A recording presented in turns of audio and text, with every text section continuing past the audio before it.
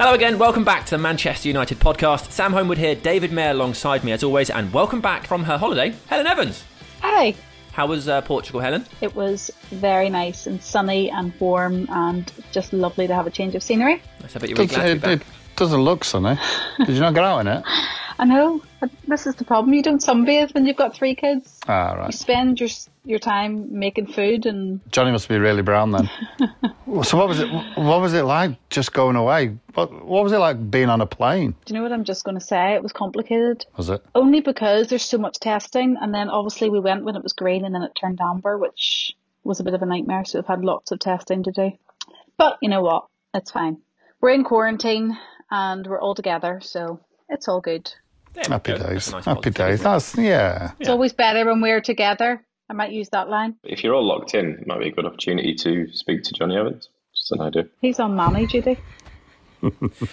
Right, before we get started, a quick reminder that the best place to listen to our podcast is over on the official Manchester United app, because there you can listen as well as watch the full episodes for free, which is pretty sensational. Right now, we're continuing to bring some of our classic episodes, and this week, we're bringing you one that Maisie wasn't actually there for in person.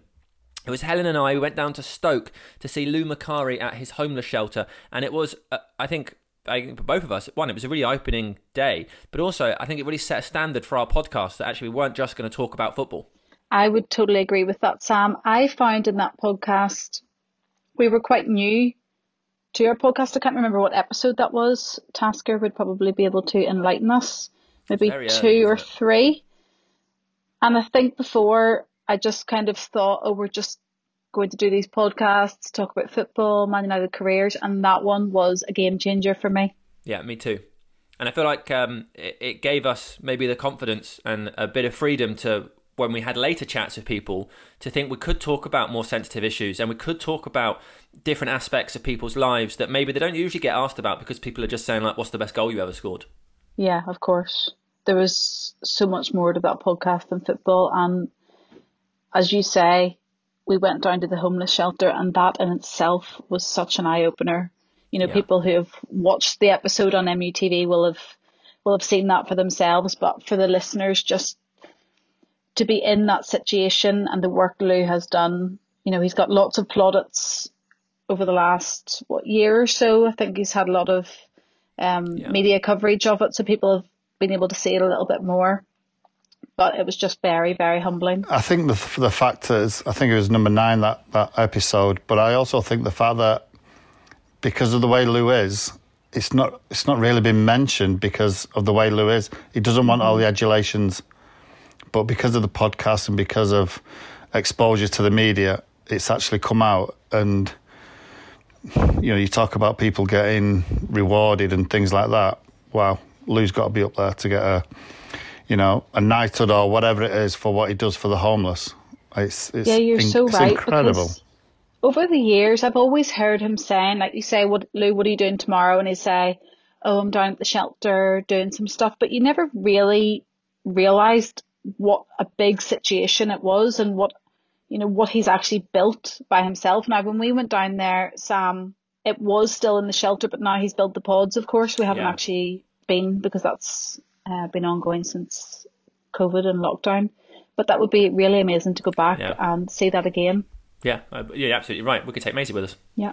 Absolutely. We could. Absolutely. We should say, actually, that Lou did receive a Points of Light letter from the Prime Minister pretty recently, just in recognition of the fantastic work that he's been doing, which is really cool. So maybe the bigger awards are on the way in the future. I suppose the other side of that podcast is we were in his homeless shelter, seeing what he does every day and the direct effect it has on people and his relationships with those people, which was extraordinary. But then, of course, when we sat down and spoke to him, it became by far the most emotional podcast we've ever done, and the one that I think people mention most in their emails, because he talked about his son's suicide, which was like the cameramen were crying. It was such a difficult moment for everybody, and amazing that Lou could tell that story. Yeah, it's something Lou clearly doesn't speak about very much, and he actually said to you, Sam, I never cry, and you've made me cry. The fact that Lou was able to open up to us as well, and maybe being in the scenario of being in the shelter, maybe that's why he was able to do that. I'm not so sure what it was, but it was certainly one of the most emotional moments I've ever been involved with someone doing a live interview or a podcast or whatever it may be. It was very, very emotional. Yeah, me too. It was extraordinary. Well, we have warned you. We've set this one up to be a good one, but it is. Here it is. Here's our chat with Lou Macari. Today, Helen and I have travelled to Stoke to meet a United legend, a man who's been wildly popular at every club he's been to, and an all-round gentleman. Today, we are with Lou Macari. We're here in Stoke at the Macari Centre, which is a street retreat. So it's a homeless shelter that Lou set up himself. We're going to talk about it. We're going to talk about his life, his career. But first, we're going to talk about this location. Yes, and we've had a little look around, Lou, and it's very, very humbling indeed. Just firstly, tell us why you set this up in the first place? I was at home one night, Helen, reading the local newspaper, and in the paper there was a big debate in Stoke from the councillors of Stoke-on-Trent about the number of homeless people there was. Some were saying there was 12, others were saying there was 120. So I thought, I'll go and have a look for myself. Jumped in the car, went into Stoke-on-Trent, parked the car up and went to a shelter or what I would say an alleyway near one of the pubs, and I found 6 or 7 people there. 5 of them Stoke supporters, a couple of Port Vale supporters. So I had plenty of aggro from the Port Vale lads, no problem from the Stoke lads. And within 20 minutes, I'd come across a good 20 or 30 people.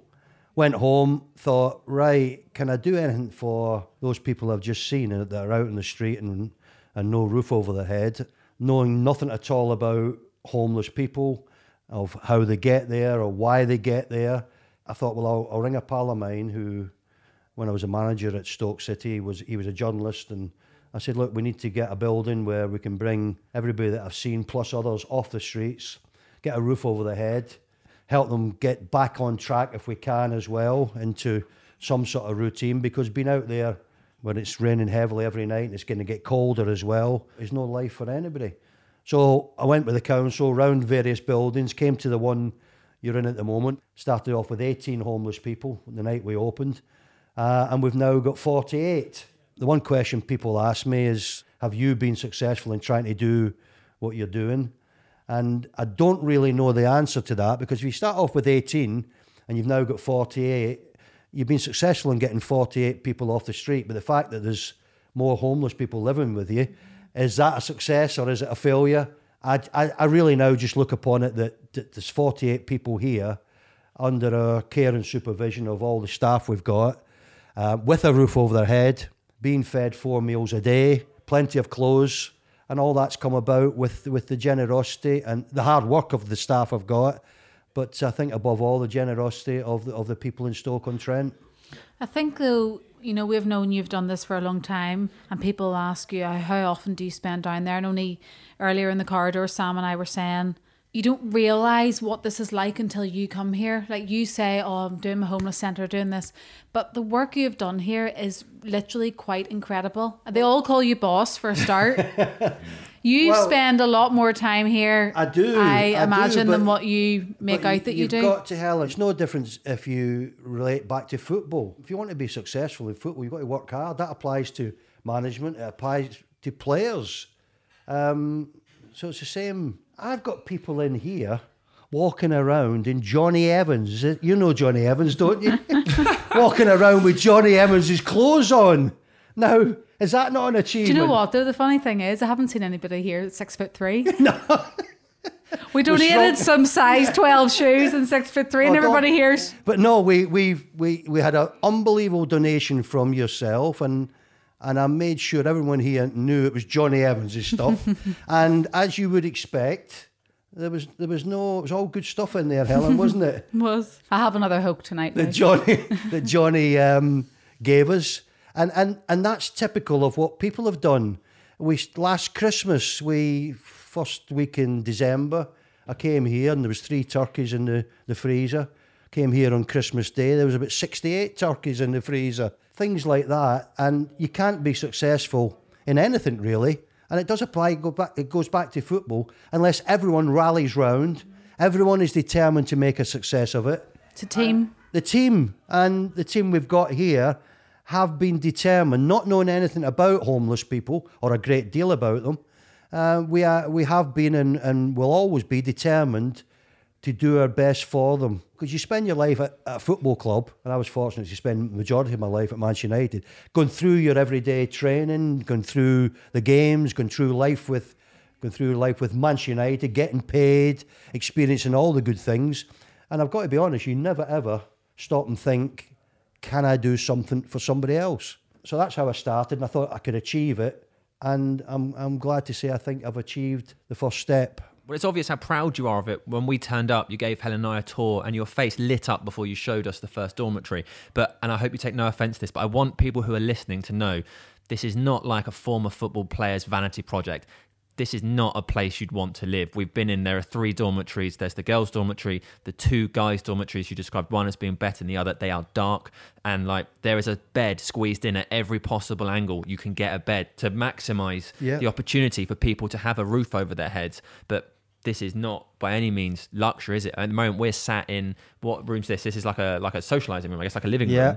And there's a sign on the wall saying, please can customers put their tea bags in the bin, and someone's had to write underneath it, but can you not put any of the plates and the cutlery in the bin and the knives and the forks? So it's a place where I guess people are still coming to terms with their realities, and this is a place, I guess you would do that. It offers honest reflection of the situation people are in. But for you, what is this place? Aside from that opportunity to help people, because you talk about it so lovingly, is there also that do you love socialising down here? When we were walking around, you lent someone £2. You said you gave him £1.50 yesterday. I wouldn't say lent. Well done, Helen. But you never know what the future holds. Sam, it wasn't a loan. Because the people in here that do loan money to one another, they have very high rates of interest to charge. I'm sure they do. What's your interest rate, Lou? None. Mine's none. But there's people in here charge 14, 50%. And those transactions take place at night when they come in, and they've been out most of the day and they've gone round Stoke-on-Trent, and they come back in here, and this is especially at night time is where the action starts. It's all go. It's banter. We want it that way. I've tried to create that, Sam, that there is rules, but I'm not the strongest of persons to make them abide by all the rules. I'm probably too lenient with them. Well, I know I'm too lenient because staff keep telling me I'm too lenient. I believe I've got to take into account that the people you're dealing with, some of the time or most of the time, have had drugs, which changes them into a different person. I get to know the real person when he's not had any drugs, but that changes them. People with drink problems, that definitely changes them as well. So I just feel you've got to be a little bit lenient. Got a Liverpool supporter in here. Got to be lenient on him, haven't Sure. I? We play Liverpool on Sunday, and I've told him that if his team beats us, I'm throwing him out of here as soon as I get back, which he knows is not true. But that's the sort of place that I want. They swear as much as I swear. The office that's behind us at this moment in time is open at all times for them to come in. If they come in for ridiculous suggestions or whatever they come in for, and I think it's ridiculous, I just point to the exit and out they go. So we want that sort of place here, Sam, that they can really believe they can go back here and relax, even though we know they're going to be doing monkey dust, cocaine, heroin, or a heroin substitute. We know that, so it's no big shock when we look at somebody who's maybe come in at night, okay, and has gone out at the times we allow him to go out, and while he's gone out taking something, and does come in a different person. So we've got to accept that as well. Let's talk about you growing up. Growing up, I was born in Edinburgh. I moved to a seaside town on the coast. Celtic crazy I was. Went to watch Celtic on the supporters bus, probably from the age of 9 onwards. I had never seen them win anything. That was my childhood, like all kids in Scotland, out on the street all night till it was pitch black. But Celtic was my team, went to see them, didn't win.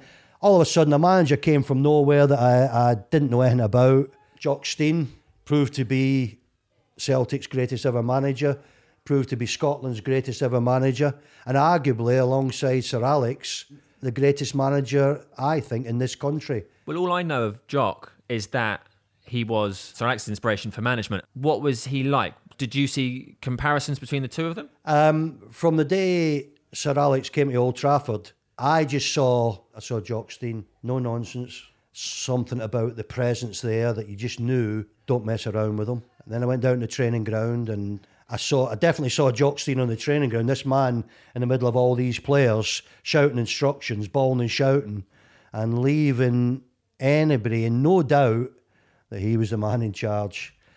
Steen would stand no nonsense. Was he a father figure too, though?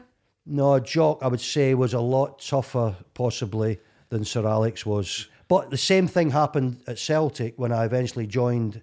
A bunch of young players came through that went on to play for Celtic for a number of years. Dalglish, Danny McGrain, myself, David Hay. Lots of players who not only made it, but made it in British football for a long time. Careers were a long time. And I say to this day, and I don't know if the other lads say the same, but we wouldn't have done what we did if we didn't have Jockstein. I think it's fair to say the class of 92 would tell you the same about Sir Alex. Mm-hmm. You had great success there as well, didn't you? Well, I got in the team and never thought I'd get in the team because I was on the ground staff looking after, when I say looking after, putting out the boots, cleaning the boots, putting out the kit of the Lisbon Lions. And when you looked at them and saw what they had achieved in Lisbon, I think the total amount spent on the whole team was something like £40,000, and that manager had managed to get all them together and go and beat Europe's finest at the time. Hell of an achievement, an unbelievable achievement. I was fortunate, although I couldn't ever see it coming, of getting in the team. So when I get in the team, I'm playing with all these unbelievable players, unbelievable characters as well, which is a major part of any football club. Have you got characters in that football club? And I think sadly nowadays there's not that many football clubs with that many characters in them. But I was fortunate to be in there, played up front on my own. I could run and run and run, and that was simply my instructions before every game. No team talks from the manager about anything in depth about the opposition, none whatsoever. And when I played and made my debut, one of my first games was against Rangers. Big games that was. I'm substitute. Hampden Park, Celtic are winning 1-0. Rangers equalise in the last 5 minutes. Go back to the training camp right away that night, straight on the team bus, straight back to the training camp where we'd been for 4 or 5 days, and prepare for the replay. 138,000 people at Hampden Park, and go back for the replay, and didn't consider I was going to be picked. Hour from kick-off, where Jock always picked his teams. Picked the team, and all of a sudden, I'm playing. And he'd done it in his management at Celtic. A lot of the time he'd done things like that, and the result was a lot of it had paid off by that person who was coming in, scoring the winning goal or whatever. 6:30 when you pick a team before a 7:30 kick-off, and you're in that team, you don't have that long to dwell on it. And I didn't have that long to dwell on it. The lads wished me all the best, and out we went, down the tunnel, all this crowd, and I went out and scored the first goal. Rangers equalised, and then we got the winning goal, and I had a Scottish Cup winners medal in my hand. And it all happened so quick, so sudden, and I thought that was going to be the highlight of your career, career. of my career, of my life. Little did you know. So get in the car with my mum and dad, and we head back to where I lived, which was about an hour away. Kept looking at this medal. Asked them to stop for fish and chips on the way home. I think deserved it. Right, yeah. So we stopped for fish and chips. While I'm in this fish and chip shop, a double-decker bus arrived outside. First thing I thought, oh my God, if this is a Rangers supporters a double-decker bus, this could be my last fish and chips. Fortunately, the bus emptied and they were all Celtic supporters. I get carried round this fish and chip shop on the top of all these Celtic supporters' shoulders. That was the final end to my evening. Got back in the car, went home, and my night had got even better. And I thought, I hope this continues right throughout my career. And I think it's fair to say that I look back in the career and think, well, it did get better. Everything got better. Just want to ask, did that moment inspire you to own your own fish and chip shops? Is that what It didn't, Helen. I'll get on to that if we've got long enough to tell you about it. That was a bit of a mistake that turned out to not be a mistake. Go on, what happened? I was going to the World Cup in '78. I left the training ground at the Cliff, drove back via Old Trafford. I lived in Sale, so I went past the shop, which would have been on my right at the time. It was in a bit of darkness, so I thought, I'll go over there, see what's happening, because getting a shop there was something I thought, if I could get a shop here, it'd be brilliant. Walked in, had a bit of darkness in the shop. There's an elderly woman worked in it. I said, what's up? You're not packing up, are you? She said, I wish I could. So as soon as she said that, I said, well, would you sell it? And she said, you're right, I'd sell it. And I said, well, can I buy it off you? She said, how much? I said, well, what do you want? She told me what she wanted. And I didn't want to tell her it was a steal. But at the same time, I just agreed, yes, I'll take it. I'd lost my father. He had died. So I was intended to bring my mother down from Scotland and put her in somewhere where she could work and she felt comfortable. And bought the shop there and then. Went to the World Cup, came back, and we set about sort of getting it fitted out as a fish and chip shop. Sadly, my mother passed away, and I'm left with a fish and chip shop. I didn't really want it, but originally brought it was just to bring my mother down from Scotland and put her in it. So quickly realised it's not a bad thing to have a fish and chip shop at Old Trafford, and kept it, put some family in to start with. I've rented it out to somebody now, but still, it's my shop. It's when I feel that the family are going to go back in, grandchildren or whatever, they'll go back in. And it proved to be probably the most sensible thing I did in my whole career, or possibly my whole life. Best mistake you've ever had. You just spoke there about your mum and bringing her down, to give her a job, maybe something to do while you were down there. You've spoken in the past about one of the reasons why you ended up moving to England, maybe to provide more for your mother because your father wasn't there anymore. Is that? Yeah, well, I had 3 or 4 years that even the manager of Celtic, Jock Stein, who, as I told you, is just like Sir Alex, told me I'd done okay for him. Mm-hmm. And I think Alex might do the same thing throughout his managerial career, not let youngsters like me get carried away and saying how well I've done. So I went in he called me in for a new contract. I went from £12.50 a week on the ground staff to £50 in the team, £5 appearance money. So obviously, you, like every player, you were desperate and determined to play and to be picked as it was back then. So I went in to see him about this contract, and I told him my father had died and I was having to support my mother now. And how old were you, Lou? At the time, I was, I think, 21. This is really young. How I plucked up the courage, again, this is a carbon copy of Sir Alex, how I plucked up the courage to go in, to this day I still don't know, Sam. But I did. I had to, because I needed more money on my contract. If I wasn't going to be offered enough, I had to pluck up the courage to go and tell him. So he tells me I'm getting an extra £5 in my wages, and that's it. Per week? Per week. Yeah, I'm getting an extra £5. So I said to him, look, I need to support my mother. I can't be having a £5. So anyway, that was it. There was no more being offered, and I just said, right, I'm off. Did you know at that point that you could get more money if you were playing in England? I knew I could get more money playing in England because I'd been in the Scotland team, and it's not a big secret when you're in the Scotland team. You get to know what players were getting in England. What I didn't know, Sam, and I'll be perfectly honest with you, I didn't know if anybody thought it was any good. Well, that's what I was going to say. Were you doing this blind, or did you have something in your back pocket knowing nothing? Well, I could get to United? Completely blind, and when I tell you how I got to United, you'll then realise that it was completely blind. I sat at home for a couple of weeks after training every day. I'd go into training, go back home. I keep looking at the phone. I'm praying for it to ring. So did you have an agent? No agents, nobody. So you're just hoping a football club will know you're available and they will phone? Exactly. I was hoping somebody would know I was available, and it worried me that I didn't know how they would know, because I didn't know how the system worked in football, and I didn't know anything, and no one there to support me. So the phone did ring one night, and I went and answered it. And it was the manager. I said, hiya, boss. He said, get ready in the morning. You're going to England. Put the phone down on me. So I put the phone down. My wife says to me, what was that? I said, it's the manager. What do you want? I said, he's to tell me I'm going to England in the morning to be ready. Where are you going? I said, I don't know. He never told me, obviously because he didn't want to tell me. So I get ready. Car turns up for me. Driver at the front seat. Get in the back. My reserve team manager, who was a lovely fella and a great fella. So he's in the back seat, and I get in, I said, Sean, where are we going? And he said, I daren't tell you because I could get the sack. So he didn't tell me. I asked the chauffeur in front, because I knew he'd know where he was going, because he's driving the bloody car. I said, where are we going, chauffeur? Oh, I can't tell you. He said, more than my life's worth.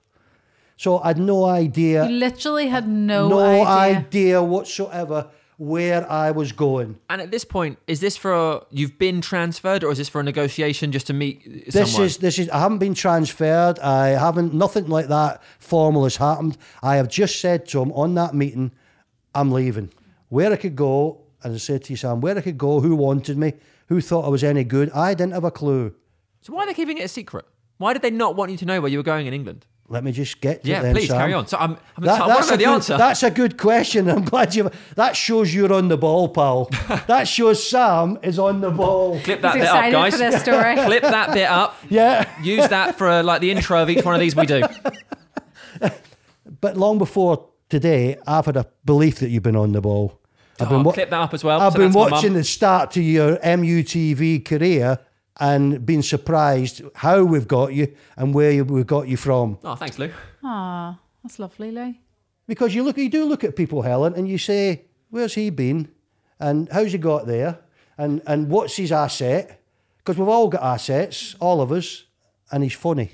Got that. He's like my I thought he man was in the gonna say corner tall. there, the circus clown, Neil. I took him at Stoke because I could see the worth in bringing him into a football club because he's funny, naturally funny.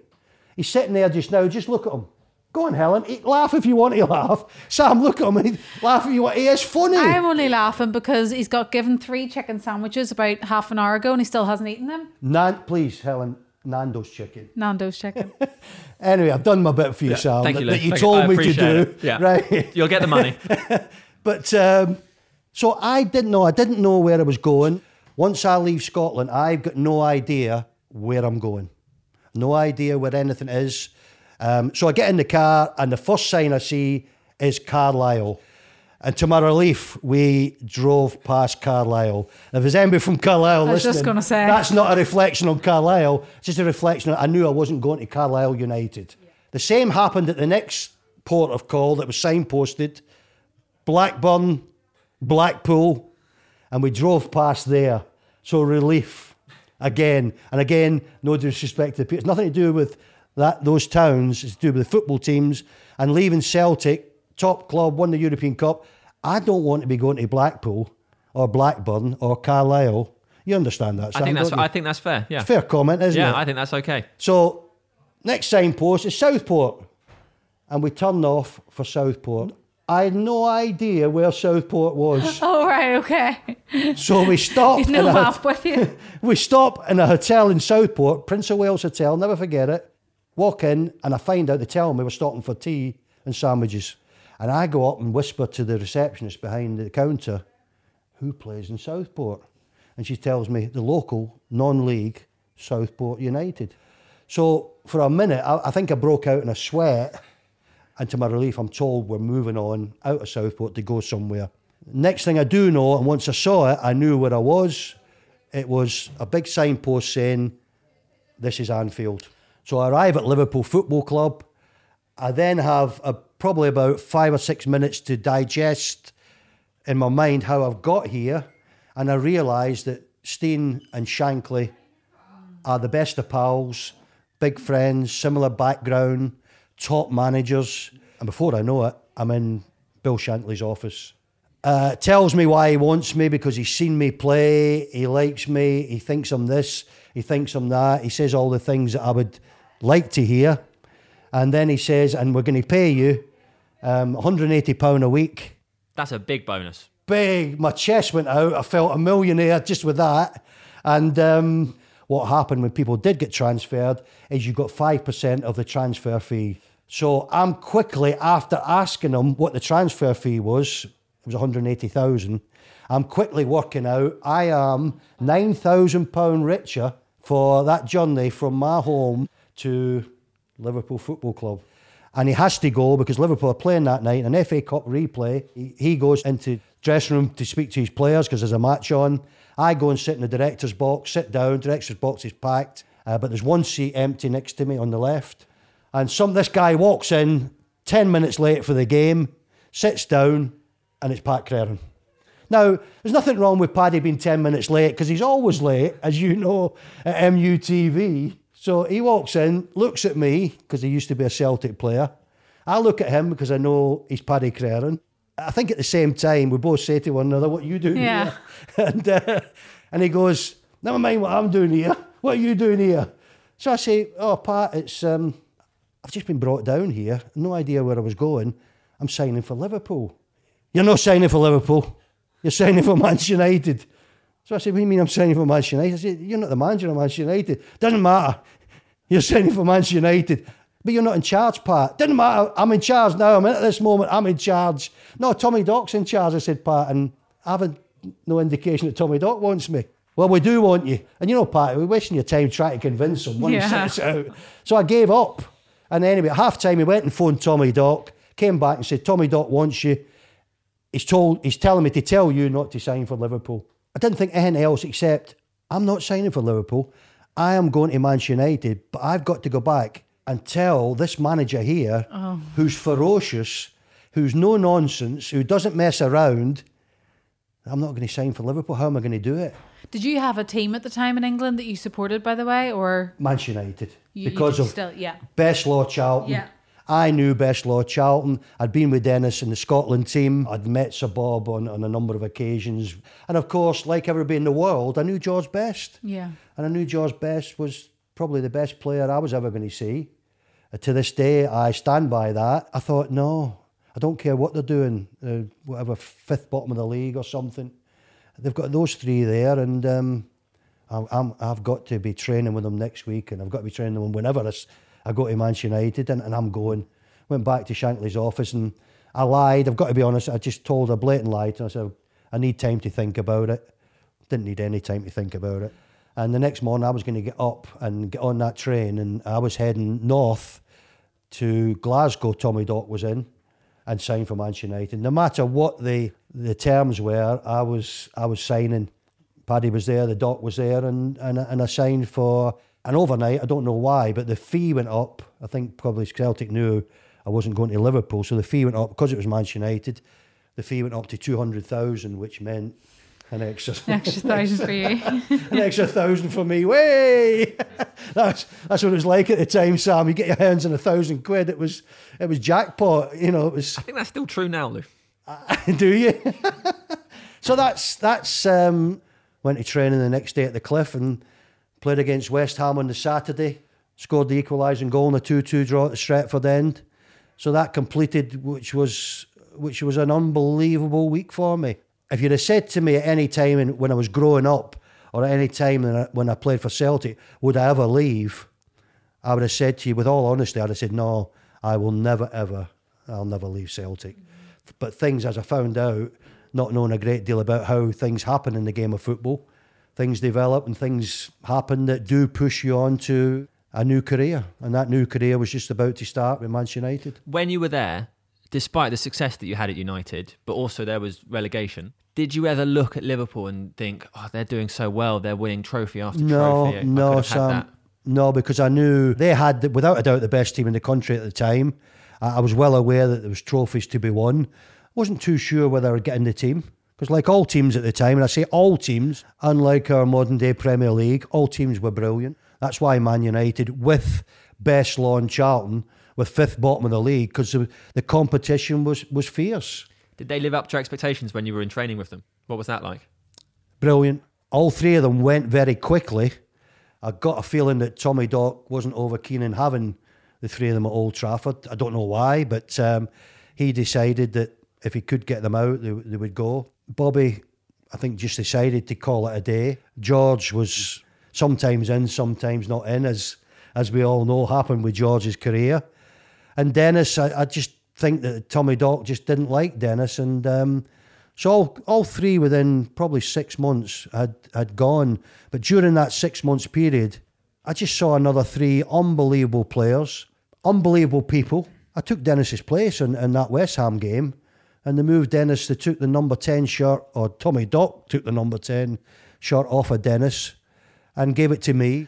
I think even to Dennis, that maybe signalled the start of the end of his Manchester United career.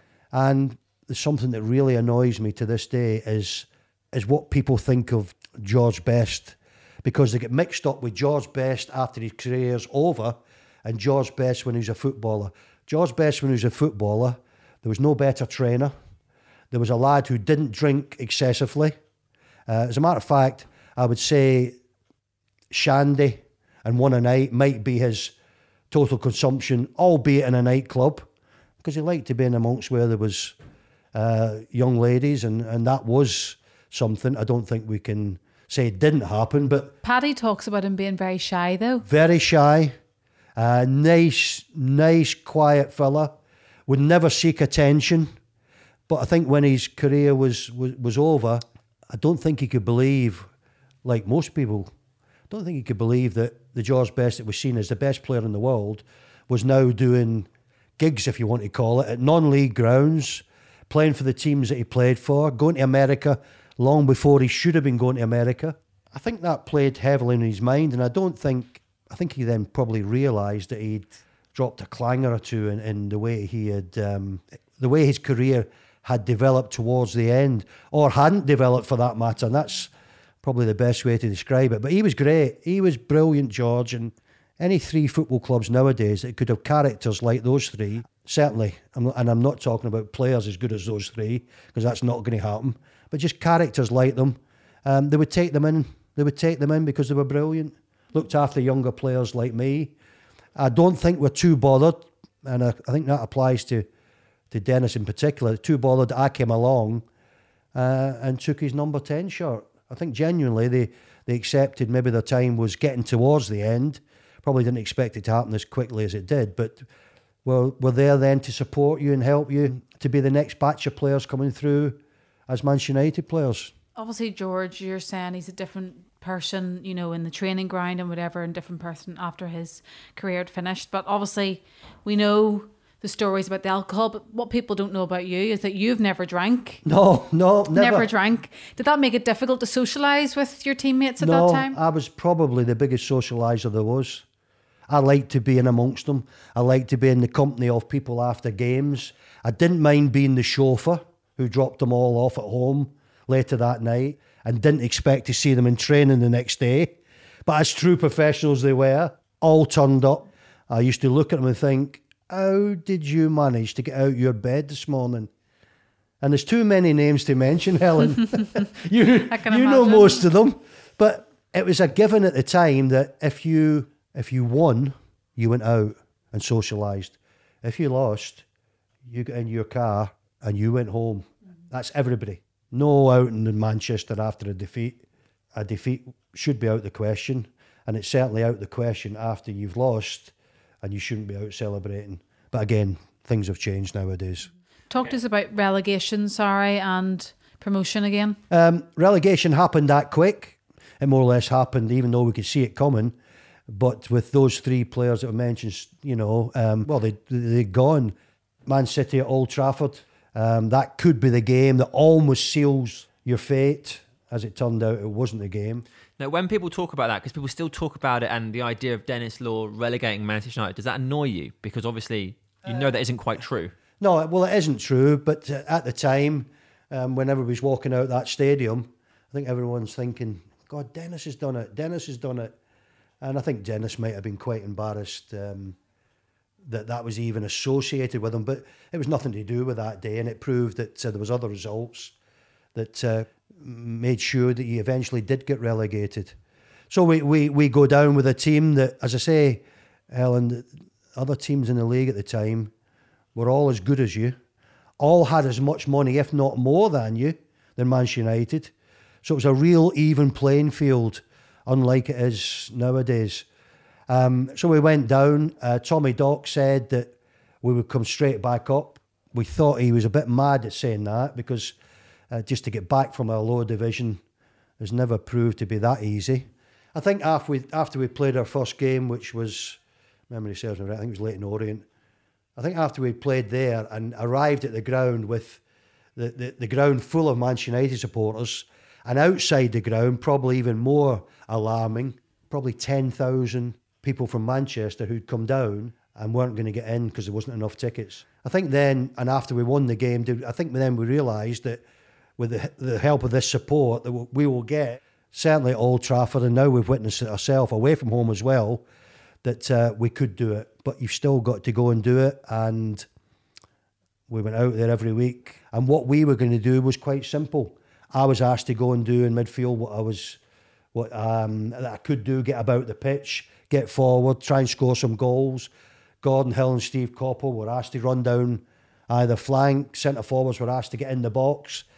All uncomplicated stuff that we could all take on board and we all understood and went out there and did it. Got back to the big league, as it was called at the time, the main league, and again, what awaits you then, you're a little bit unsure of.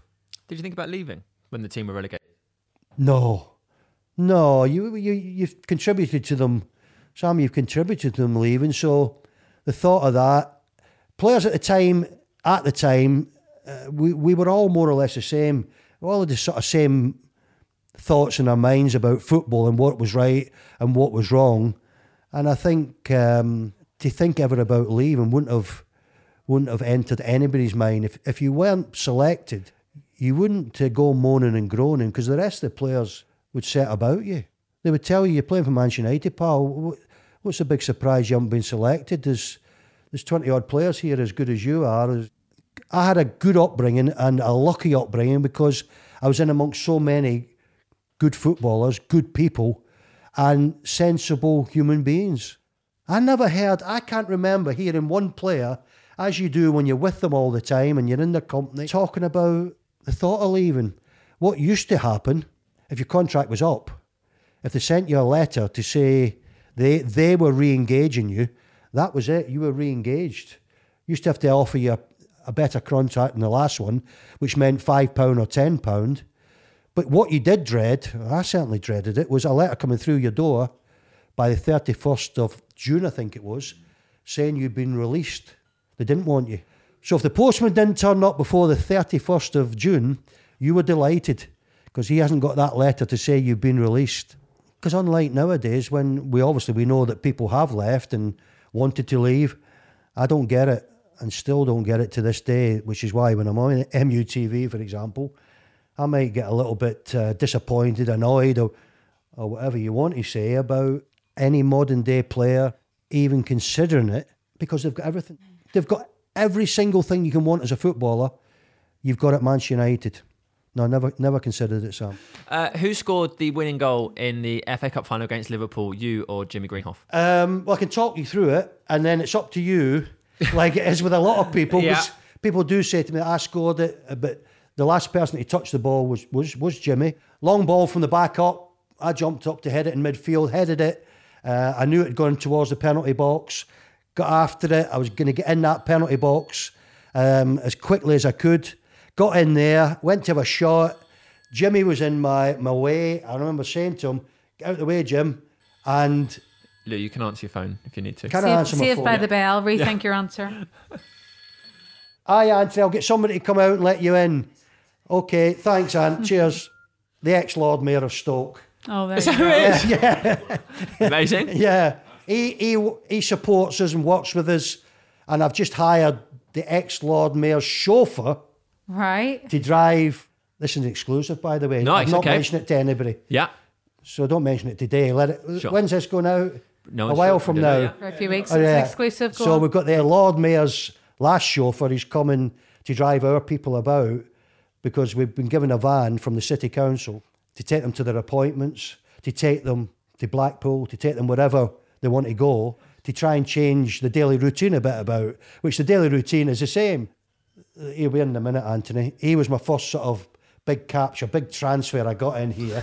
Cost nothing. And I've just acquired the Lord Mayor's, his chauffeur. He's coming to work for us. So, See, that's why you made a good manager, Lou. Good signings. Yeah. and what's Don't happened worry, since answer then again. is he's got a. This is the Elvis impersonator that we use Plastic, you couldn't write this sometimes. script.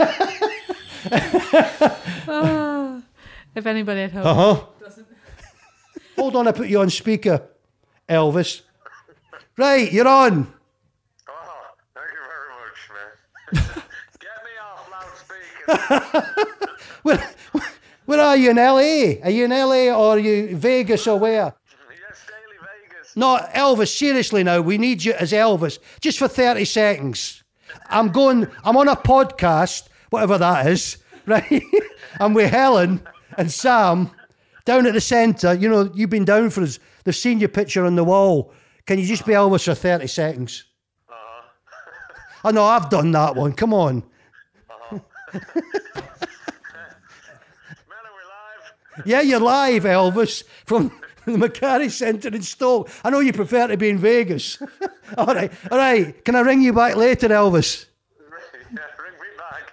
All right, Lou. All right, cheers. Ta-da.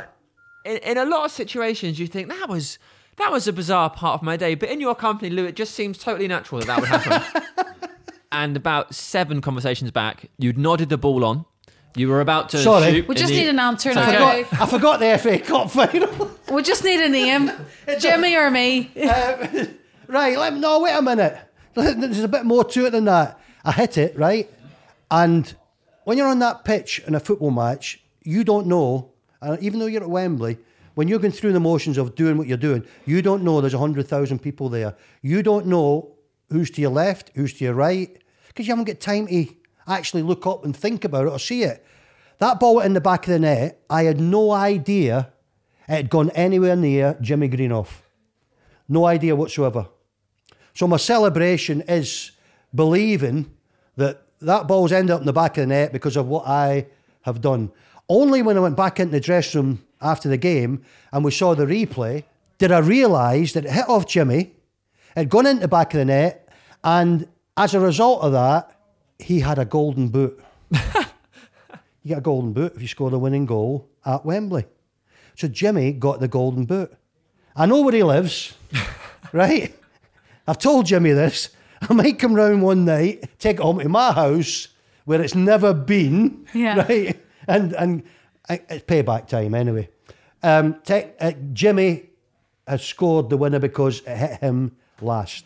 Would it have gone in the back of the net? No, because I think it might have been heading for one of those tube stations outside Wembley, right? That's what may have happened. Sure. But Ellen, let me tell you, you've just beaten Liverpool in the final. You've got an FA Cup winners' medal. Don't forget, we were there 12 months earlier, and we'd walked up those steps first, which you don't want to do at Wembley. I'd collected my loser's medal, gone round the stadium waving as though you're reasonably happy, but you're not happy at all. Gone into the dressing room, and we'd lost to Southampton. The only thing in my mind was, I hope the opposite happens. It did. Went up the steps second, picked up the winner's medal, went round Wembley genuinely, and you'll be able to see that with any pictures you see on the day, genuinely delighted. I couldn't care less who scored it. And the same would have applied to Jimmy if the reverse had happened. Just to be there, just to win, just to beat Liverpool, stop them winning the treble. Don't need to remind you, do I? No. It made that cup final against Liverpool really special. Let me ask you this. What happened then after that success? Eventually you would leave Manchester United. How did that come about? Did you feel like that was time, or was that the club's decision? Sam, in your last year at Manchester United, if you get a nickname of everyone calling you the judge because you're always on the bench, right? Yeah. You would think about leaving Manchester United, wouldn't That's you? quite a cruel nickname. Did that upset you? No, it didn't. No, I was hanging on, and I was hanging on for every year I could hang on. But eventually there was going to be a manager come along and say to me, you know, I think maybe your time's up. It was Big Ron. I had no problems whatsoever when he told me that. I'd completed 401 games, I think the history book tells you. I'd been sub 30, last season I'd been sub 33 times. So that's why, you can understand it now, call me the judge. And the decision was a correct decision. Could my career, looking back when I was leaving, could my career have got any better? Or could I had a better career than that? No, it was impossible. It's Hampden perfect Park. To look back at it that way, isn't it? Celtic, Scotland, Manchester United, 11 years I was there. We've got people nowadays come and go within 2 years, don't they? What about your management career then? Then I Did had that no live idea. up to your expectations? Helen, I had no idea what I was going to do. All I know is that first morning of pre-season training, when all the lads that I knew and had played with went back to the cliff to start I'm sitting at home in Sale, where I live, thinking, oh God, I should be going on that journey to the cliff through Salford, that route that I've done for the last 11 years, and I'm not. And then I quickly picked myself up and sort of said, yeah, but look what I have done, and just used that approach to sort of, let's say, calm me down a little bit and get rid of the fact that I wasn't going into that training ground anymore. Did it resonate with you particularly emotionally to wake up that day and think, oh, I'm not going now? Oh, without a doubt, Sam, yeah. You've done something, not just football, I think most jobs, if you've done something all your life and you've gone somewhere every day and it's been the same routine, and the biggest thing of all, you've enjoyed it, you don't want that day to ever come. With a cup tie against Everton, he brought me on in 2 minutes to go, and I thought, this is bizarre, what's he bringing me on for? And you play the game regular on MUTV, got the winner in the last minute, and I think a lot of people regard that game as one of the sort of the liveliest vocally that they'd heard at Old Trafford ever. So no, looking back, great. I just don't understand sometimes how some people that come are not desperate to stay there right throughout their career, and some players are a bit unfortunate that the Manchester United career does come to an end. And I've got to put your husband in that category. Thanks, Lou. And I'm not. That's all right. No, listen, Sam's got a compliment. My husband got a compliment, but Yeah. I'm still waiting. Lou's Lou, a great guy. but- Lou, we have to wrap up really soon. But frankly, I could listen to you talk forever. You are one of the warmest people I've ever sat in a working environment with. You don't panic about the cameras and the microphones. You're so at home and so happy in the company of people. And I think that, I imagine, I don't know you especially well, but I imagine that's why you run this place, because you just want to be with people and you clearly want to help people. And it's so obvious that you really enjoy it. And I think, like, from a football perspective, you've had such an incredible career, but something, and I hope in me asking this will help people that are listening, because I'm sure there are lots of people that sometimes will wake up and have had a tough time or a bad day and think, I can't get anywhere. And you are doing extraordinary things and doing it with such a big smile, but have experienced tragedy, I think, that I certainly haven't come closer, and I think most people wouldn't, in that in 1999, your son died. Yeah. And I would have thought a lot of people wouldn't know that. How do you keep going? And how did you, I don't know what the right words are, to be totally honest, but I just wonder where you find this strength from, because you are such a joy to be around. My sidekick over there, I hope he doesn't mind me calling him my sidekick. When I met him, one of the things that he kept saying all the time was, be happy. That was at times when I wasn't happy. This was my management at Stoke. There was games you'd lost, and he comes along and goes, boss, be happy, right?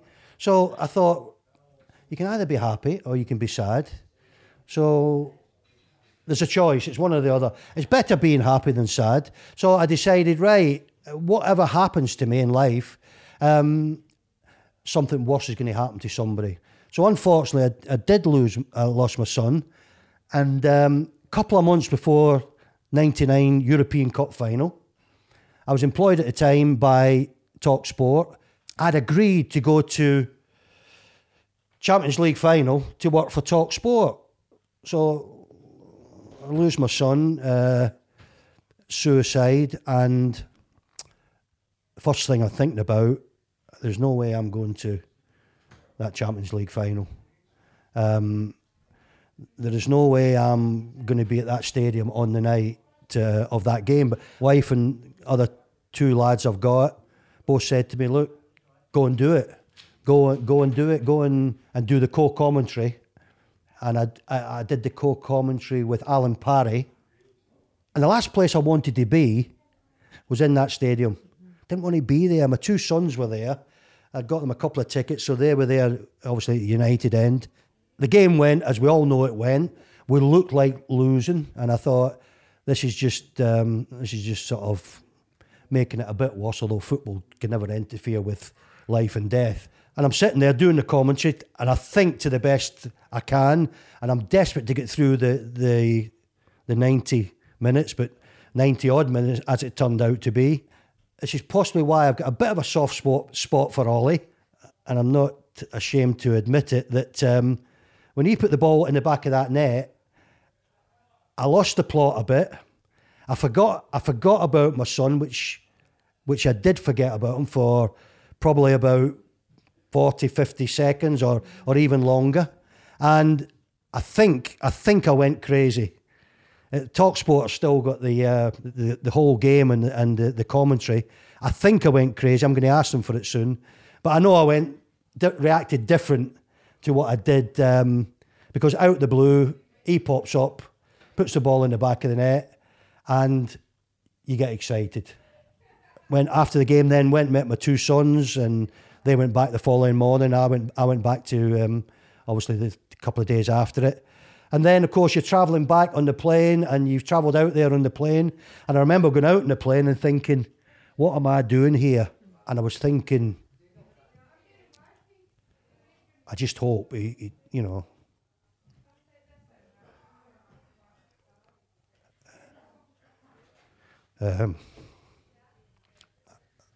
just hope he doesn't get annoyed with me. Of course not.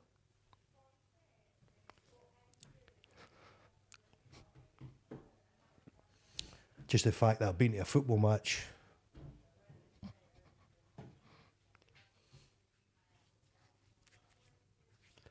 You made me cry, Sam. Sorry, Lou. Not me. And the cameraman, who's a Liverpool supporter. Hope you're crying. Hope he's crying on Sunday.